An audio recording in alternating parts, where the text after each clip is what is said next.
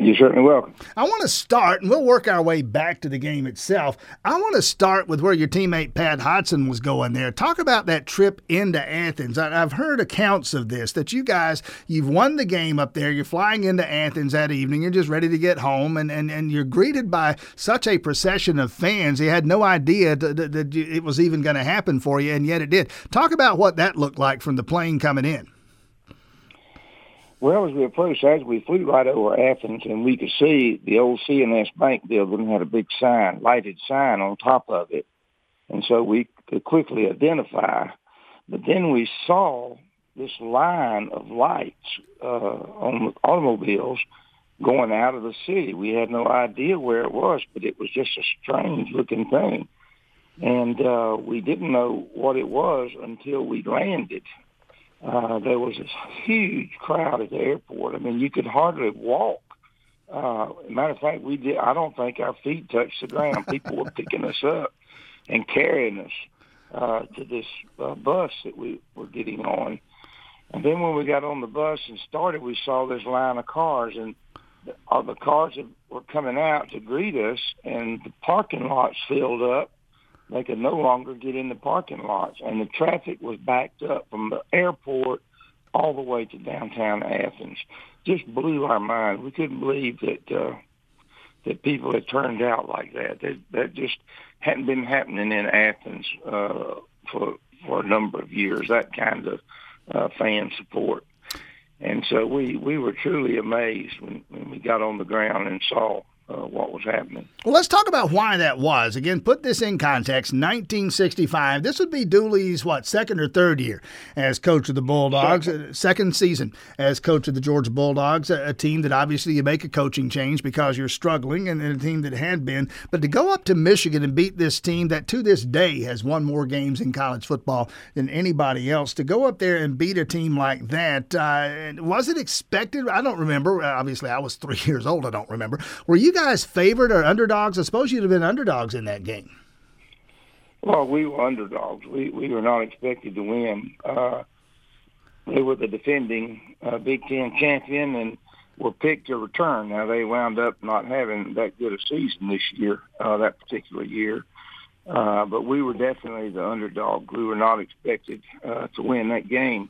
Plus, we were outmatched size-wise. I think one account in the paper said that we were outweighed 10 pounds a man, but that wasn't true. It was at least 25 pounds.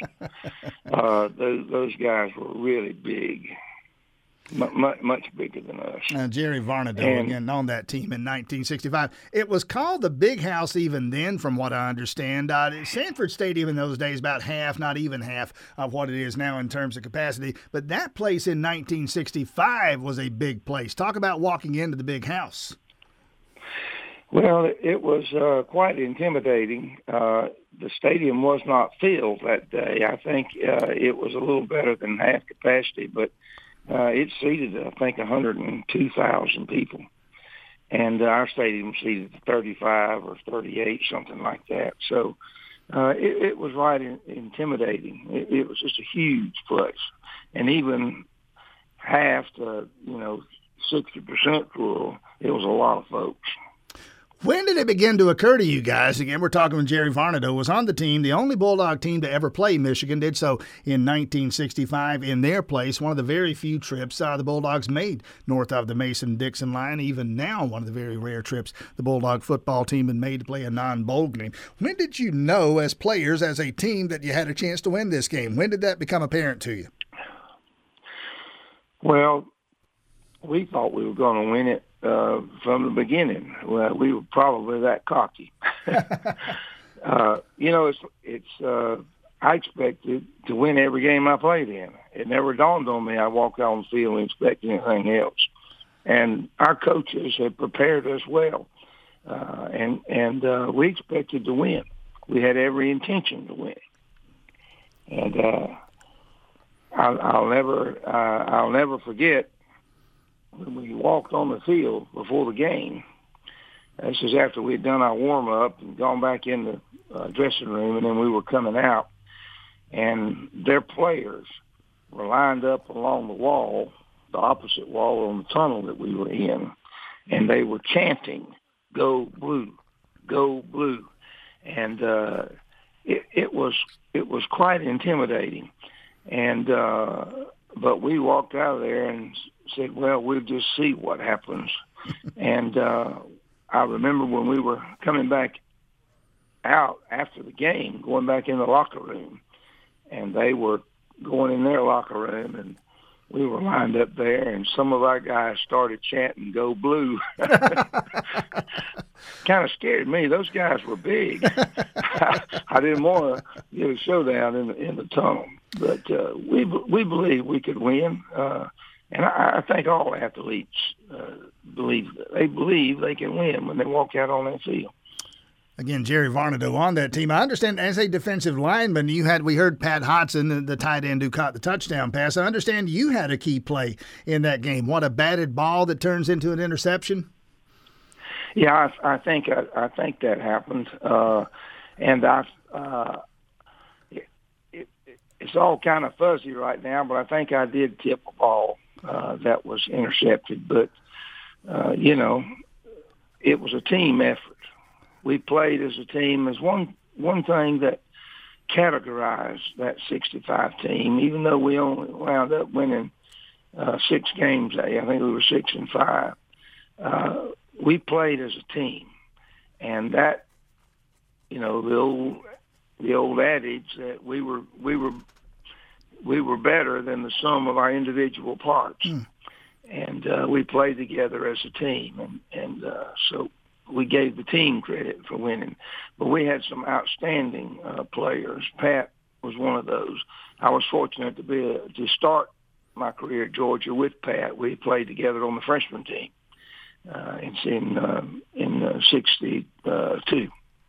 Talk about for a moment Jerry Varnado, again, on that team that won that game in Michigan back in 1965. You mentioned the second year of Coach Vince Dooley. Obviously, at that point in his very young tenure, the jury is obviously very much out on his future, the future of the Bulldog football program. He becomes what he did become, and the team and the program culminates with that national championship in 1980. In a lot of ways, lays the groundwork for the success enjoyed in recent years by Coach Richt and now by Coach Smart, and obviously going to play Michigan again for a second time in the Orange Bowl a couple of nights from now down there in Miami. But talk about being a part of, you were in on the ground floor of what has become a very successful generation or two now of Georgia Bulldog football.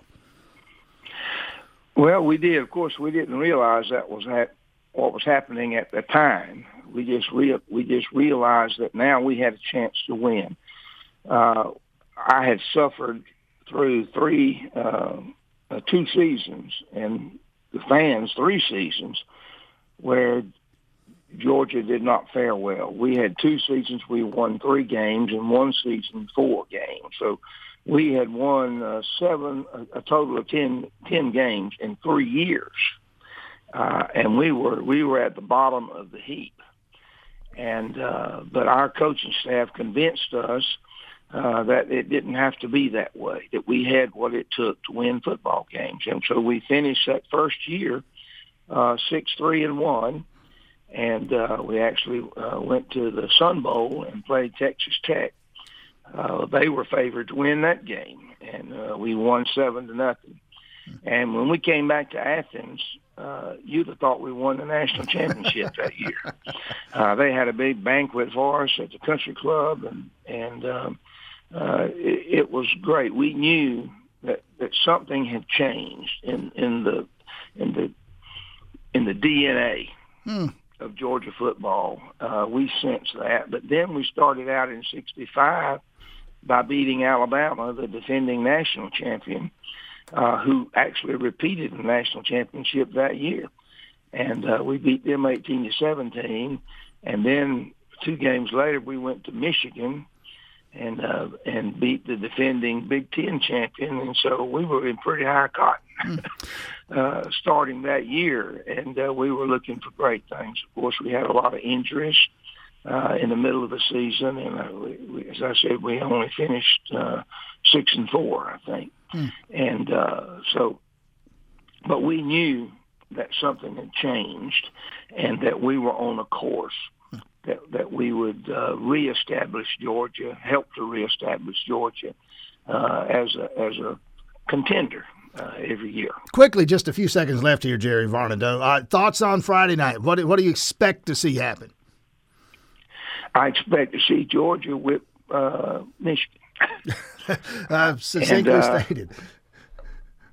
I believe that our defense will come through, and I believe we'll shut them down, and I believe we'll see our offense come alive. Right. And I'm looking for an exciting game. It may go down to the wire. I don't know, but I'm fully expecting Georgia to win the game. Jerry Varnado, again, on the team that beat Michigan in their place in 1965. Thanks so much for your time this morning. Best of luck moving forward, and Happy New Year to you. Same to you, Tim, and I appreciate you allowing me to participate in our announcing and getting ready for Michigan this weekend.